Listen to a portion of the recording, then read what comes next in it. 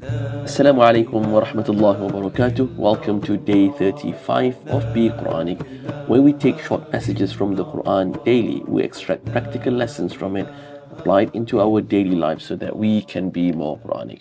Inshallah, today we continue our study of Surah al-Baqarah, and we are now at ayah number 23. And the ayah reads, أعوذ بالله من الشيطان الرجيم وإن كنتم في ريب مما نزلنا على عبدنا فأتوا بسورة من مثله وادعوا شهداءكم من دون الله إن كنتم صادقين. صدق الله العظيم. And if you have any doubts with what we have sent down to our servant, فَأْتُوا بِسُورَةٍ مِّن مِّثْلِهِ, then come forth, produce a surah like it.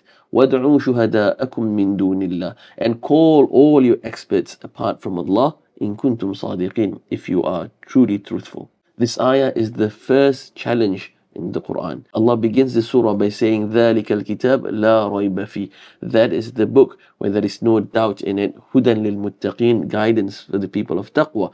This book, the Quran, there's no doubt on it. If you truly ponder, you do deep reflection, the tadabbur of the Quran, it will instill taqwa in your hearts and certainty of the book. But if you still have doubt, وَإِن كُنتُمْ فِي رَيْبٍ, then Allah challenges all of humanity. Produce a surah like it, like the Quran. You can try and get all the help that you can get from all over the world. In another ayah, Allah challenged, said, whether it is human beings or genies, get together, help each other, collaborate, try and produce a surah like it, try and produce an ayah like it, if you are truthful. The Quran is the greatest miracle ever given to any of the prophets, and this is the greatest miracle given to Prophet Muhammad. How is the Quran miraculous? If you just to compare with other prophets, you may think that the Quran is just a book, it's just a recitation. Where's the magic in it? Where's the miracle in it? When you compare to the miracles of Prophet Musa, you compare to the miracles of Prophet Isa, subhanallah, they are miracles, parting the Red Sea, bringing the dead back to life, shaping clay into the shape of a bird, blowing into it and it starts flying. Those are magical miracles. The Quran, the scripture you recite, where is the magic in it? Let's pause and think deeper about this. Look at the miracles of Prophet Musa. The sea parted and the Israelites crossed the Red Sea. That was a miracle for those people who were present. It is a miracle of the eye, something that you can see. When you see it, yes, it is miraculous.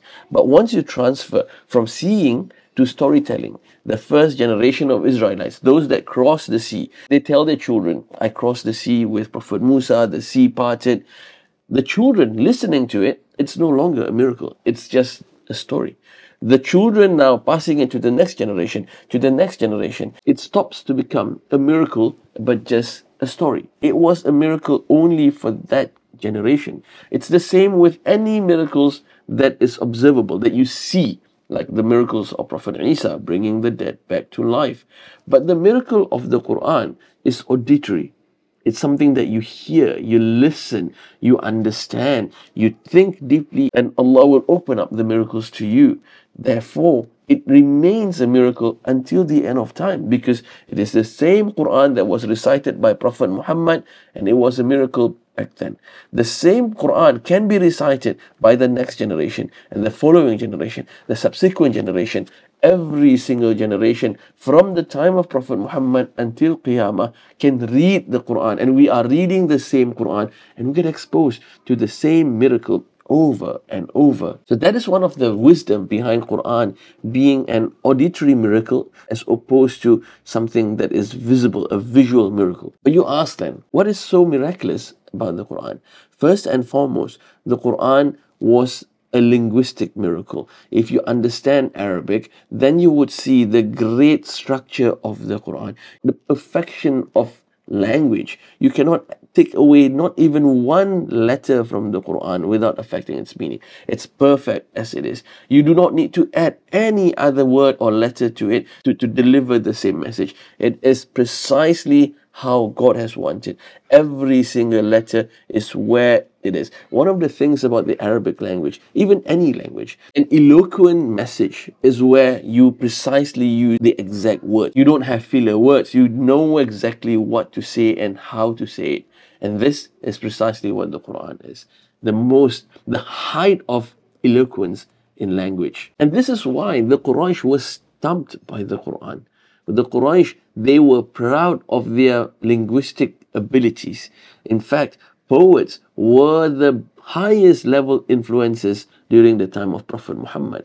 And we have one of the best poets in Mecca. His name was Al-Walid ibn Mughira. One of the things that he would do at night, he would sneak out from his house and go to Prophet Muhammad's house to listen to the recitation of the Quran. And one night, he encountered Abu Jahl. Abu Jahl was also doing the same thing. They all were mesmerized by the Quran. They want to listen to the Quran.